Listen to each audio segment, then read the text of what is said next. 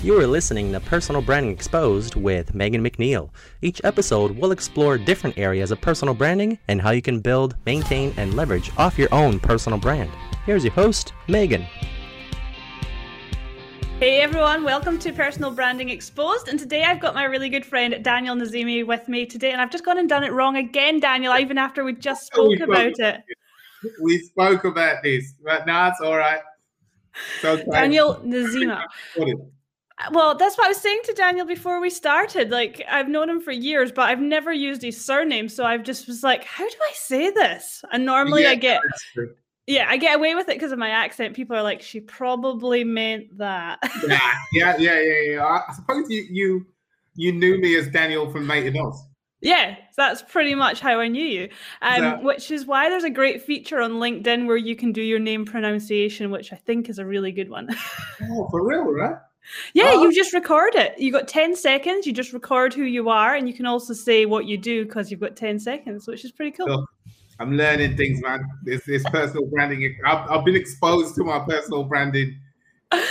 Anyway, we're here to expose your personal brand and talk about you today. So Daniel has got his own company called Mated Oz. He started as an international student here in Australia. That's where his journey started. And we're just going to dig into that and find out more about what Mated Oz is, why he started it, what his journey's been like. So Daniel, thank you so much for joining me. How are you? Thank you for allowing me to join your platform. I'm really good at the moment. Yeah, it's been a tough year, but so good to be on the other side of it and looking at the positive things that's coming up.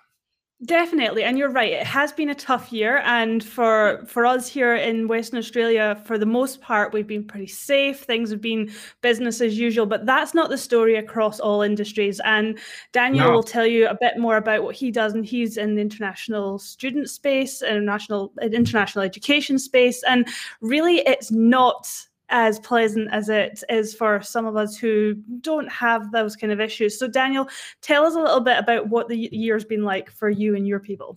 Yeah, the past year was very challenging because a huge part of what we do as an organization is international student support.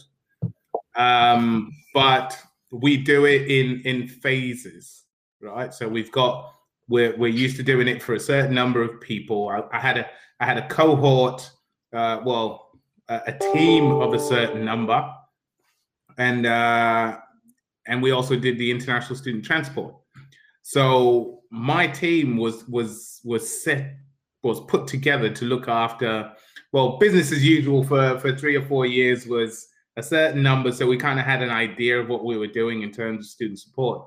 And then we transitioned into doing a lot of the transport, which is doing thousands of students coming into Perth. So we pick them up from the airport. So beginning of the year, last year, we were like, okay, we're ready. We did the planning in December. We had a whole team building exercise planning for 2020. It was going to be our best year ever.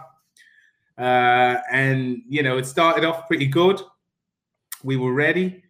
And then just February. See, I was caught unaware, right? So I knew late January, early February that the pandemic had hit. So we'd already started doing the airport pickups. But then mid-Jan, all the airport pickups from China and several other countries just started to be.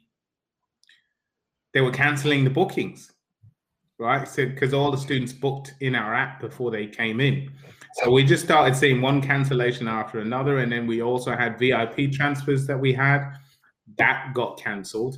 And then the study tours that we were going to do, that got cancelled too. So it caught me so off guard that, all of a sudden, and then the other side of the student support went up. All of a sudden, the thousands of students we help all needed help. Yeah. So we picked up on, we were supposed to do about 2,000 airport pickups in between January and February.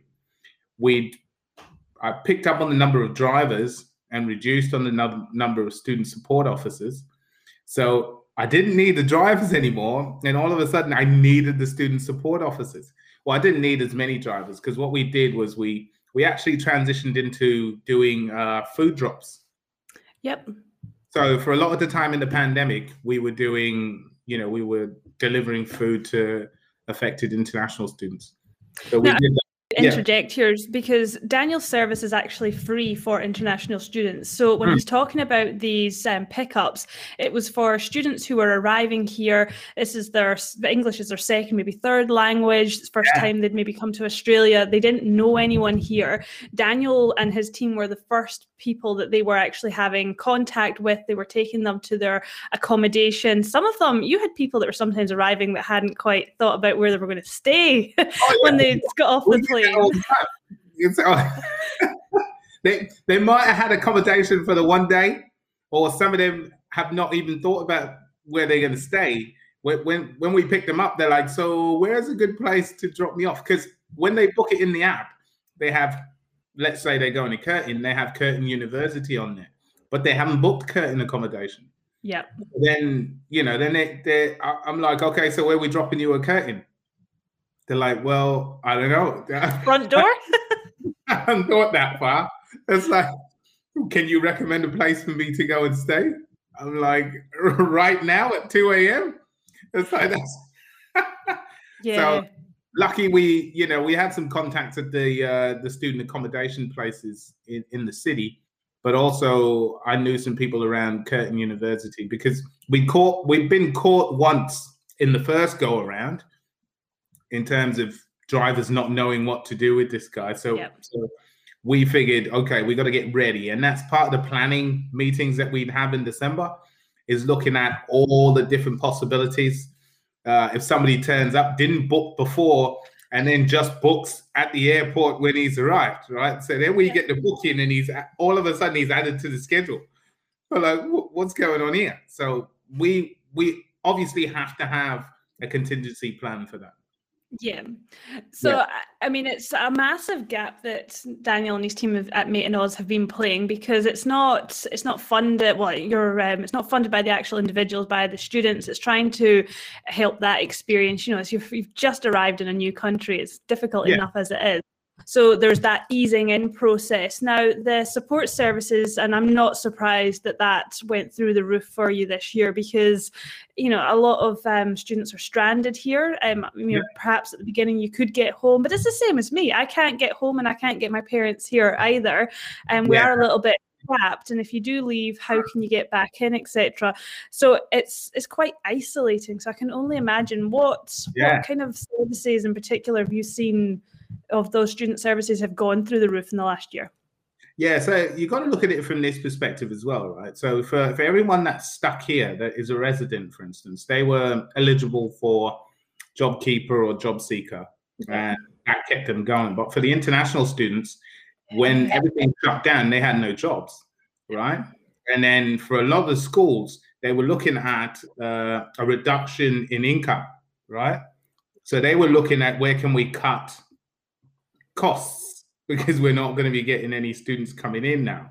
So a lot of the student support stuff, where they were like, well, not so sure about this, let's negotiate on this. But meanwhile, for us, if we looked after 200 students on a constant basis, this time we were looking after 800 students on a constant basis, right? So now the drivers that were supposed to be doing all the airport pickups were now doing food drops. Yep. Now, in those moments, obviously it's a security thing, right? So there's a panic. You've lost your job, you've got a little bit of money, but you don't know how long this is going to last. So then what are you going to do? You start to panic. Everything's happening. The pandemic's happening in your home country as well. So there's no jobs, and there's no job security or JobKeeper or JobSeeker in those countries. So there's not a lot of money that's going around. They make money on a day-to-day basis. So it was very tough for them, worrying about family, worried about themselves, depending on what nationality they were. They experiencing a little bit of discrimination. the ones that did come in a bit later were being discriminated against in terms of they might have COVID.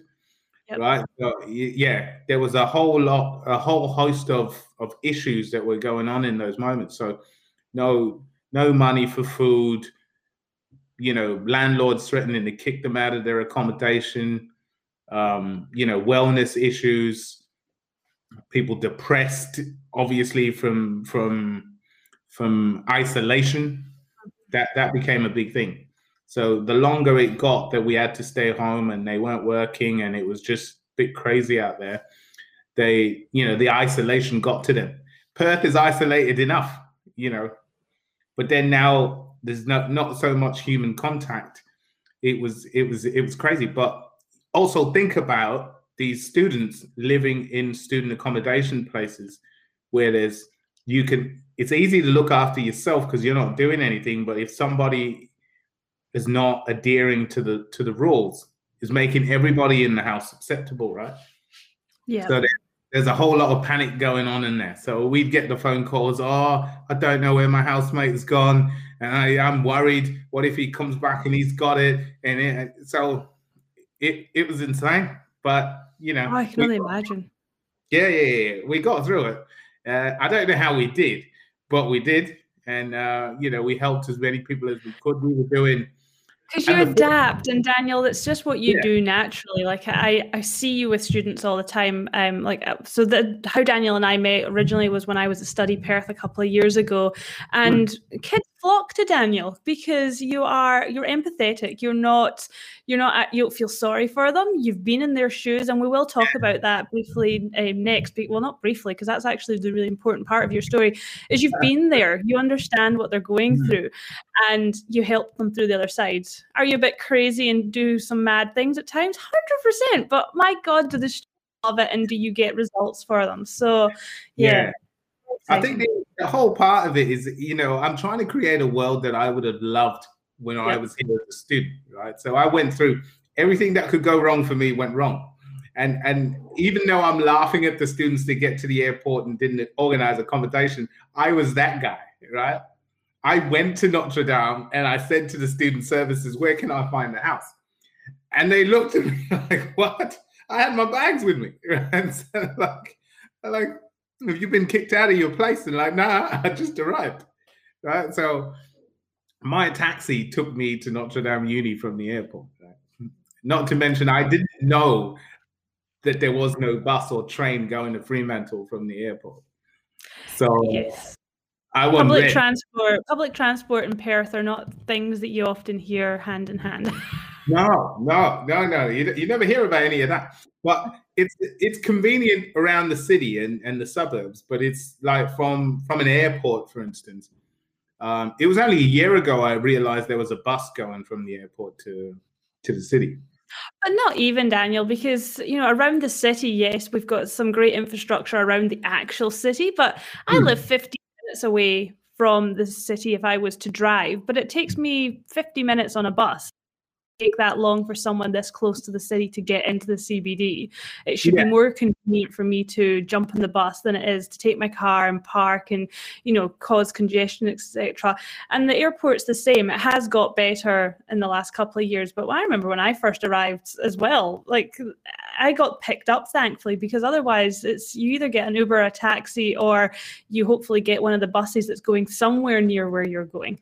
Yeah, Megan, I came into the country. I don't know how they let me in. I had $200, right? So I wasn't ready for a lot of stuff, right? I paid $70 for the taxi, and what I had left was to pay for accommodation, right? So when I got to Fremantle, I had a look on the board, and I thought, okay, so I have $130 left. I've now got to find accommodation. I went in they sent me to the common room. So I went in there and there was some little stickers on the board. So I had a look at the accommodation that was there. It was a room. It was $80 a week. So I was like, yep, that's me right there. Right. So I took the number. I took the number. I gave them a call. I said, I need accommodation now. They're like, come over. Let's have a call. I got there, liked the room. Well, I didn't really like the room. It was okay, but I needed accommodation. I needed to go to sleep. Right. Yeah. So I take it. right? So I took it. Well, in my head, I took it. So I said to the guy, okay, look, this looks good. I left my bags in there. So it says, okay, so what do we got to do now?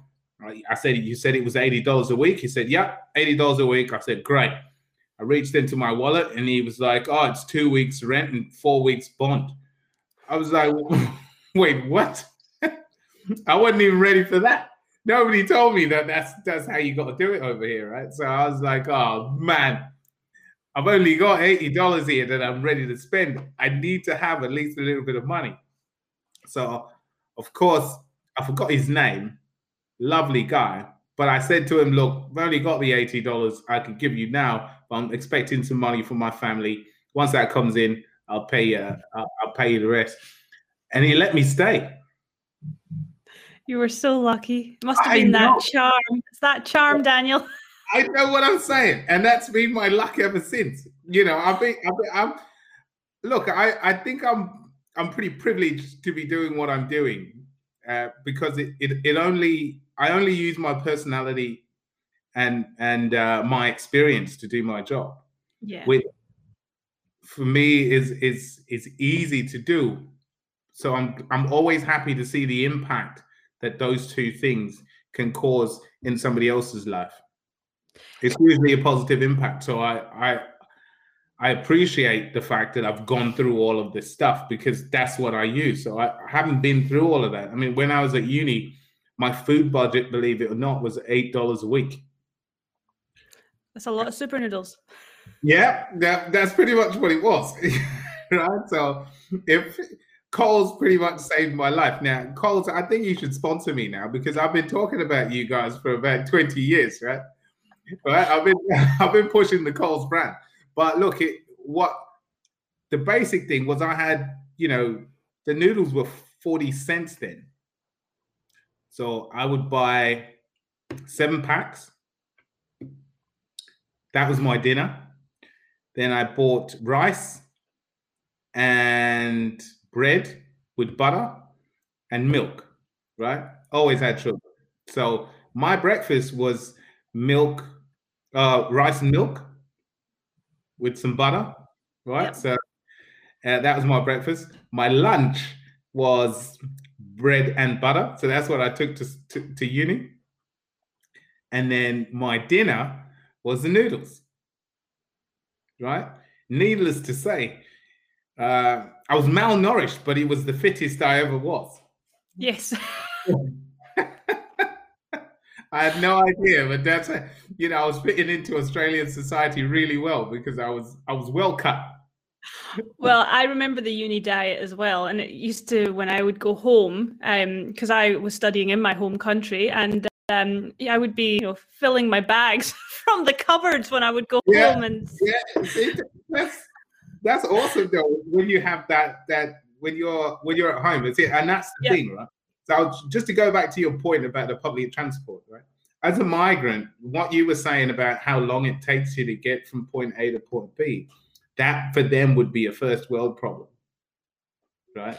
Yeah. Because the bus is timed, right? You know exactly, you could get on the bus, you know exactly how long it will take you to get where you're going.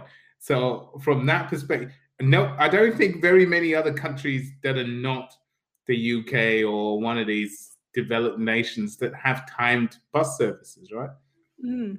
So it's one of those things that they come here and they can recognize, okay, this is different. Because over where they live, you've got to stand on the side of the road and hope a bus pops by, and if you're not careful, they'll go past you, or it's commotion, right? Yeah. So that part there, they don't mind much, but it's the fact that you've got to get from the airport, which a lot of people are trying to save money from the moment they get here, right? They're not trying to spend money before they know exactly how much everything costs, and some of them come with limited amount of money, unless you're Asian. Then you're getting caught for having too much money in the airport. Well, that's the thing, because I think most people who are listening who have been a student at some point can totally relate to the super noodles or the 2-minute noodles, whatever it is that you. I mean, it was it was tight money wise for food and stuff. And, we were much younger, probably spent that excess money on things that we probably didn't need, like nights out, etc. That's just being a student, being young, etc. That's fine. But you've got an added layer when you come over to a country as an international student, especially things like the language barrier, the cultural differences. You and I, at least when we came over here, English is a language that we've used since we're children. I know you've got a completely different cultural background to what I have. And, everyone's different. It's brilliant. That's what makes it unique. But it makes our experiences completely different. I came over here speaking English and had a fairly easy time because I fitted in really easily. And so again, it was fairly easy for me, and I'm really aware of that. But I know, and from working for Study Perth, the amount of amazing students that I was coming across who just couldn't get jobs, couldn't get opportunities, were really struggling to make friends, or really struggling to fit in classes. Even knowing where to shop, public transport, all these things didn't matter whether they had money or not, because some of them have plenty of money. That money isn't actually the issue. That doesn't sort. What I realized over the period is that the people with money and the people without money have 90% of the same problems when they come here, right? The only problem they don't share is being tight for money, right? But everything else, they've all got to make friends. They've all got to find not a job, but something to occupy their time. Hobbies, anything. They got to do stuff. Familiar, other people, and hobbies and all kinds. So it's so hard because, and this when we do our podcast, which is Voice, it's meant to highlight the fact for migrants that it doesn't matter where you've come from. We all have the same underlying culture. Right. So we had somebody on from Romania, and when she was explaining exactly how she grew up, sounded exactly like a Zambian child. Yeah. Right. So when you come from a place with a strong culture, it's the same across the board. So the struggles are real for everyone, right? That's coming into Australia. And they have to realize that the culture that you have is the exact opposite here. Yeah. Total opposite. Which for me, it took me 10 years to realize. But once I realized that, then it made my life very much easier. Because now I know that, let's just say from a personal branding perspective, and let's talk from a CV perspective, you're not allowed to be boastful in your CV everywhere else. And when I say boastful, it means saying, I did this and I did that and I did that. But that's exactly what your CV here needs to be like. It needs to say exactly what you as an individual are capable of. If you're talking about we did this, which is what you have to do in CVs from overseas, is that once you bring that here, they're like, yeah, but what did you do? Over there, you can't use the CV from there over there because they're like, oh, who do you think you are? Right? You didn't do this by yourself. It's more a team there. And here, it's all I. Right? And it's the same for pretty much everything. And I think every country probably has differences there. Even from some CVs, if I got a CV here when someone had their picture on it, I'd be like, why is your picture on here? Yeah, I know that that's common practice in some countries.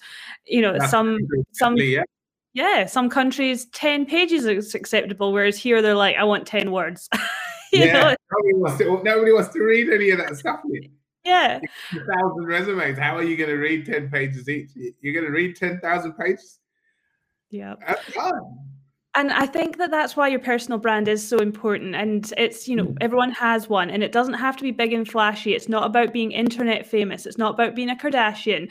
It's literally about being known by the right people. And it's hard. Like it's hard to pop your head up at the best of times, but we've got all these other barriers. It's extremely hard. I did with I did a workshop on personal branding with some of their international students, and it was great. I got so much from it and so many questions from them that I just don't get from, I predominantly work with business people. They're wanting to build their personal brand to be able to have an impact in something that they're really passionate about.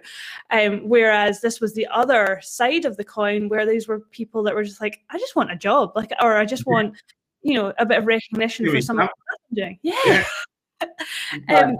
Yeah. So it's a lot of them were like, if you have a look at a lot of them were engineers and stuff where they came from. Now that the corporate culture in other countries is also one of executive fear. Over here, it's all about collaboration and feelings, and it's relational. Yeah. Right. It's how you get along with your workmates and how you get along with your boss, go out for Friday night drinks with them and do all that stuff. So, but if you come from a country where your workplace was just executive fear, right? You fear the boss, whatever he says goes, and you don't really make eye contact with him. You're not doing that. That's the culture you've grown up in and you've worked in. Once you come here, it's the total opposite. All of a sudden, you have to call your boss by his first name. You've never had to do that. You've been calling everybody older than you, including your boss, Mr. Such and Such. Now, he's like, just call me Paul. So who's Paul? It's like, I can't do that, right? I was whooped as a kid for calling an adult by a first name. Now I have to switch everything I know to start doing this. And that's usually a lot of people pull away because that's too far out of their comfort zone. Yeah. And then what happens is they get branded socially awkward at work, right? So I never thought about that, but I do remember you talking about this years ago. The Mr. thing, and I can understand how that would make things awkward at work because you're not acting like everyone else, and people like the familiar. Exactly. And that's why, I mean, this would be a little bit controversial, but I don't think Perth is multicultural at all. Because they don't take that into account when they have somebody from a different country. They don't look at what that person was used to and what this new environment is like and then try and transition them into it. They just expect you to behave and to know exactly what to do in every situation. And if you don't, they're like, okay. He doesn't like. I can see that as a whole, like Perth isn't particularly maybe accepting, diverse, etc. But I know a few individuals that have businesses. One of my best clients, one of my favorite clients, he has a very multicultural business. He has 80 employees. They're very diverse. He's all about diversity. He's actually from another country himself, so it's those guys, those migrants don't count. Yeah, but he's a big deal in the business community here. So he has influence, and I think that he understands everything that goes down, how you're supposed to, he has his own culture as well, probably, and he understands people have to do what they have to do. But I think the fact is that they're out there, and I think that more and more people like him are starting to kind of rise up and kind of go, hold on, diversity is really important, because there's a lot of businesses that they're all about diversity, making sure that they're eco-friendly. It's all about ticking boxes, and that's all it really is. Whereas we need more people like him who are actually going, hold on, we need to actually walk the talk. We don't just tick boxes. This is not just we say so that our mission can say we're diverse and that we're all about gender equality and that we use eco-friendly products. Like, we can all say that we're doing our best and we recycle, or whatever the green line is that you've got in your business. But we need more people like him who are, making it happen. I agree. And I'm a small deal, but that's not. No. I am, but that's how I operate, because I only employ international students, and they come from everywhere, right? So they're Chinese and South American and different countries in Africa or whatever, and I understand exactly what they've come from, So as part of their experience working with us is I coach them in how to go to the wider community. For me, success is not them staying with me for 10 years. It's for them realizing their dreams. So you've got to then, for me, transition into bigger things.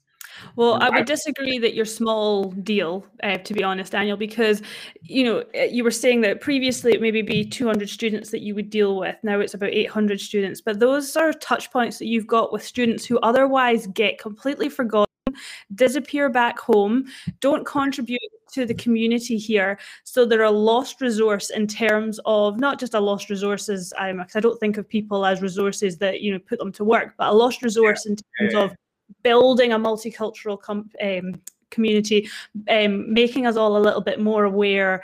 There's a richness in these international students. And I know that because I have so many international student friends still from my time at Study Perth. And I just, I get really kind of riled up at the fact that they miss out on opportunities. Like, I have a really good friend, a married couple from Iran, and he is an engineer, fantastic engineer, and he had to change his name on his CV because people just weren't giving him interviews. As soon as he changed it to Joe, like a really, boring name, he was getting interviews because the CV is good.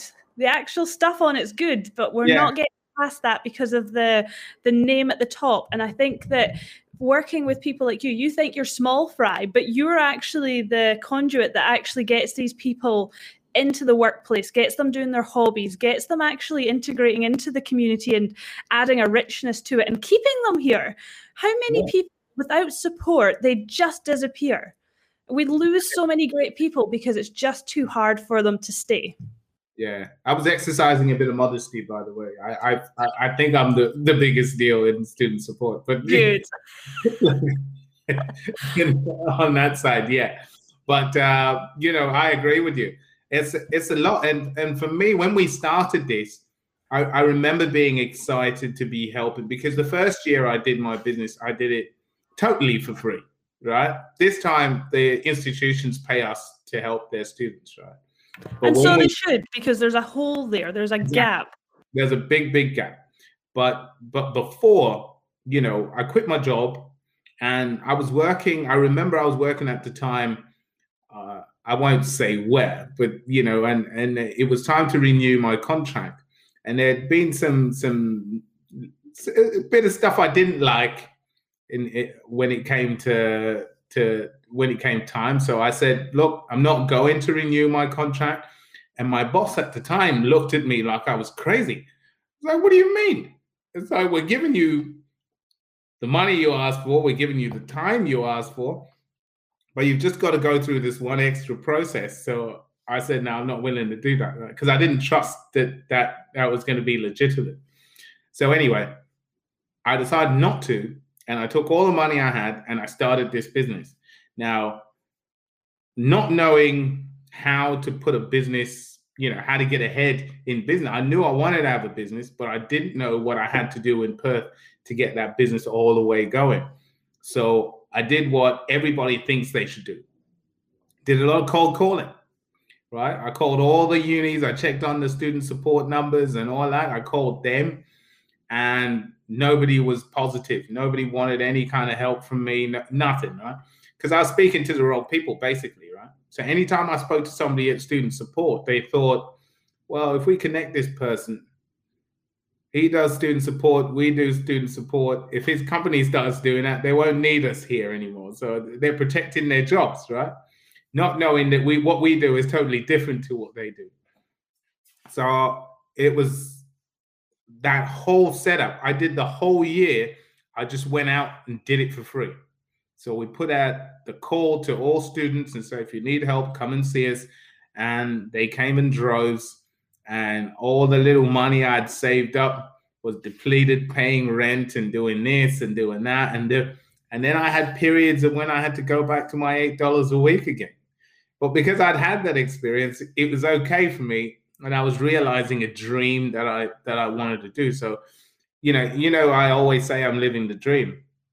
It's because this is what I wanted to do. even in those moments when it was tough, I was still helping the students.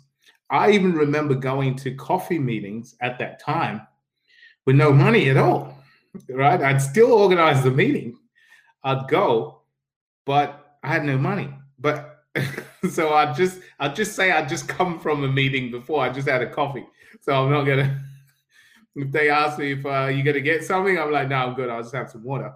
I had a coffee at my other meeting. I can't keep. But so that's how I got by. But that was the drive and the persistence that I had.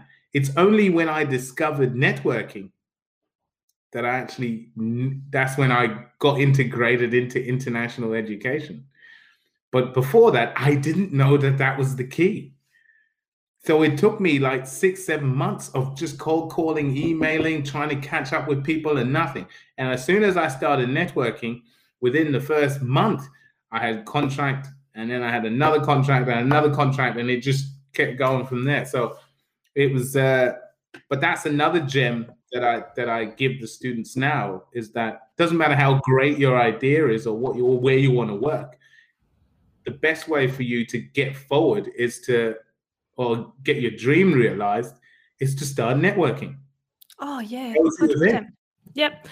Oh, networking is like one of the best things you can do for your personal brand. And like I have to flag that because that's my thing. I love it. But you just have to keep showing up. Your face is the best logo that you will ever have. It's the logo that will take you through your whole life. Yeah. You have to get it out there, whether it's online or if it's in person. If people just aren't recognizing your face, they're not seeing your face regularly, it's not showing up, and it's not showing up in the right place. Yeah, because I know, because obviously I know you through my time in international education. You get invited to all the best events and all the things that are important within the industry because, like you said, you're Daniel from Mate in Oz. What does Mate in Oz do? Oh, they're international student support. A lot of our members, a lot of our students, a lot of the people we work with Daniel. So all of a sudden you're getting in the room because of that as well. And it is built it up. You are the international student support guy. I am the guy. See, and that's the thing is that, look, I think over the years, I wanted to be the guy. Then I was almost the guy. Then I became the guy, right? And my thing is that it's never, my client is not the school. No. It's the student, right? The school it's the opposite. The school is the end user because the school gets the benefit from the client being happy. Yeah. So I have to make sure the students are happy and then the school is happy. Right? I can't make the school happy and then the students. Yeah, no, 100%. Yeah, so before we wrap up, though, Daniel, what was it that you came over here to study in the first place? What was the big goal? Because Mate in Oz wasn't obviously what you came over here thinking you were going to do. In fact, it was something you probably knew even was a possibility at that point. I never thought about it because what I was going to find was not reality. And that's when the dream, the idea started to brew, right? Because I went to Notre Dame University thinking it's an American uni, so there's a culture of sport and all this great stuff that I'd watched in the movies, right? So I'm thinking I'm very athletic, I can do all this stuff. I'm probably going to be the guy wearing the Notre Dame hoodie or jacket, and and the girls in the hallways are going to be checking me out when I do that. I got here. And Notre Dame Uni was right in the heart of Fremantle. The first thing I asked them is that where's the oval? Like where's the sports stadium? They're like, you just go onto the Esplanade there and play a bit of soccer or sport with your friends. They didn't even have team for anything. Yeah. I was like, what? It was insane, right? What I thought Australia was and what I found was totally different. So, and it happens 90% of the time, right? But what were you coming to study? Buyer's remorse. Now, I was coming to study a Bachelor of Commerce, Yep. majoring in marketing and finance. And that was simply because growing up, my dad, before he got into his own business and doing all that stuff, he was a marketing manager for a car company. So I was like, whoa. I was like, I love my dad's job because he got to do all these cool things. He was always driving the latest cars from the dealership and doing all that stuff, right? So I was like, I love it, but I want to be the marketing manager for BMW. Because as a kid, I was in love with BMWs, right? Yeah. So I was like, what would that be like if I was marketing manager for them? I get to drive all the new BMWs.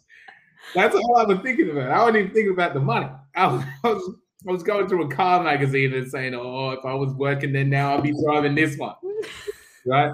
So that's what I came to do. So I came in here thinking, yeah, I'm going to do that. And I started studying that. I finished that. Never worked in marketing a day in my life. I ended up working in procurement for the government. And then it just took off from there. So I found I didn't know procurement existed as a profession until I started in sales for Telstra. And then from there, met somebody from the government who offered me a position in the government. So I moved to the government. And then, procurement was my journey from that point on. Worked for HBF, worked for Serco, worked for Siemens, went overseas and worked in procurement. And, came back. Did procurement for the city of Stirling and Walga and all these places as a consultant. So it was awesome, but it wasn't hitting my spot. Yeah, it wasn't making a difference. And that's what you do now. Yeah, as an individual. So right now I'm the happiest I've ever been, even past all the challenges of COVID and all the whatever we've had to go through. In our outrageous journey. I've been pretty daring even in Made in Oz, trying to do things and get stuff done, or jumpstart the student support industry on certain things like sport and all the rest of the stuff. So, but being the first guy that goes over the hill, you get hit with the arrows. Oh, you certainly do. And I know that you've had plenty of ups and downs in your journey with Made in Oz. And it's not easy starting a business, especially one where your end user, your client doesn't pay. That's not the point of it. Yeah. That causes a lot of stress. Right? And I've had those moments where, they're not paying, or for them, right? They're invoicing at the end of the month. They don't know that you're waiting for that invoice from the day that you sent the invoice in. And then if it's a monthly thing, you ring them up the day after, you're like, yo, what happened? They're like, sorry, we missed your invoice. We'll pay it in the next run, which is the next month. They're like, oh man, what are you saying? You're like, super noodles again this week. Yeah. Now, as a new business, you're thinking, if I kick up a fuss here, these guys aren't going to want to deal with me. Yeah. But then I learned that you have to do that. You just have to not kick up a fuss, but you just have to make it clear that your business can't survive with that level of, because it's not fair for a small company like mine to bankroll their business. Yeah. How fair is it? It's like I need, and especially because all the money that we make, we pour back into support for the students. So it's very hard. And know that Bentley outside is not mine. Or the BMW, but that's not mine either. If you stand next to it long enough, people might think it is. Yeah, that's it. Well, it just shows you that the goals can change. The dream can definitely change. You came over here thinking that driving around in a BMW was what you wanted to do, and instead you've created something which makes everyone's life much easier over here when they first step into the country, which I think is amazing. I've seen firsthand some of the great stuff that Daniel and his team do. So everyone who's listening and watching, please do check out Made in Oz. Check out how you can actually support it. If you're an international student and you need the support or the help, or you're a past international student and you want to give back, feedback, do get involved with Mate in Oz, because they do need your support, and we need the international students here, because I just can't tell you how rich a community they are. Not maybe cash rich, but they are such a rich community with their culture, with their enthusiasm, with their knowledge and their experiences. Like, they are a fantastic bunch. All the ones I've come across anyway, and I've come across ones from every side of the planet. So Daniel, how can everyone who's watching or listening, how can they get in touch with you? Well, they can jump on our website, www.mateinoz.com. My contact details are there. It's info@mateinoz.com, and the phone number that's there. Or they can catch us on Facebook, Instagram, and that's just Mate in Oz, one word. That's pretty much it. They can download our app from the App Store or Play Store. If you're a student, just download the app and you can access all the services, all the free services, and then there's some paid services if you need them. But Excellent. Yeah, the app's available for pretty much everyone to do. We're also doing student loans now at the moment, so that's a new kettle of fish. Ooh, yeah, it is, but it's fun. We're helping everybody that we can. Our goal is to make a student's life easier by giving them the information and the resources they need, how they need to receive it. Knowledge is key. It always is. So I really appreciate everything that you do, Daniel. And I know that all of the students that come through Mate in Oz absolutely appreciate what you do as well. So keep it up. And thank you so much for sharing your journey with us, because as always, having a chat with Daniel is never short and sweet. He's full of lots of stories. Check him out. Check Mate in Oz out. Find him on LinkedIn, and also give a plug to your podcast as well. Oh, yeah. Our podcast is Voice. It's called Voice of the International Community Experience. So I'm actually on there. It's a lot of banter that goes on there, but I'm on there with a counselor. Yep. He's one of our counselors as well. So he's an independent contractor that we get in to counsel some of the students. And so we have conflicting ideas over on a topic, and we just go back and forth and educate each other. So there's a lot of growth that comes out of it, but also a lot of banter. It's just a fun time for an hour or so. I love that. I love when you can have some healthy debate that actually stimulates some conversation and gets everyone thinking, because there's never really just one right answer, is there? There's never one right answer, but also, I mean, I've found that a lot of people, since I've been here, is that if you oppose their point of view, they feel like you're attacking them. So for me, it's a way of expressing myself. And then if I'm wrong, I'm happy to change. At the end of the podcast, I'm like, yeah, you were right. Let's keep it now. So that's what stimulates growth. Right? That's fantastic. Thank you so much, Daniel. And another last plug for Mate in Oz. And thanks everyone for listening along. Yeah, cheers. Catch you on the flip side. Thanks so much for listening to Personal Branding Exposed. If you enjoyed this episode or any of the others, then please listen to some more, but also share it with your friends and leave a review. I'm a pretty new podcast, so that means quite a lot for me, and I really appreciate your kind words. Social media, if you have any feedback or you just want to chat, really, send me a message. I'm normally found on Instagram or LinkedIn. They're where I like to hang out, but I do have Facebook if that's your thing, and also on the website you can get my details there and you can get in touch. Thank you so much for getting this far. If you want a little bit more though, these episodes actually go out live every Tuesday at 8 p.m. Western Standard Time here in Western Australia at 8 p.m, which if you're in Canada or America, that'll be first thing in the morning for you, so you can listen over your morning coffee, and if you're in the UK, it'll be over your lunch break. I speak to these amazing people every single Tuesday, and they just expose their personal brands to us. They tell us what makes them tick, what motivates them. We hear their stories of where they've come from and where they are now and how they got there. There's loads you can take from this, lots of motivation and inspiration. Like, these people are awesome and they've really niched down. They know what it is that they're doing, so there's so much to take away from them. I have got this amazing lineup of people coming up, so make sure it's in your diary. 8 p.m. Western Standard Time, and the podcast drops every Wednesday. Till next time.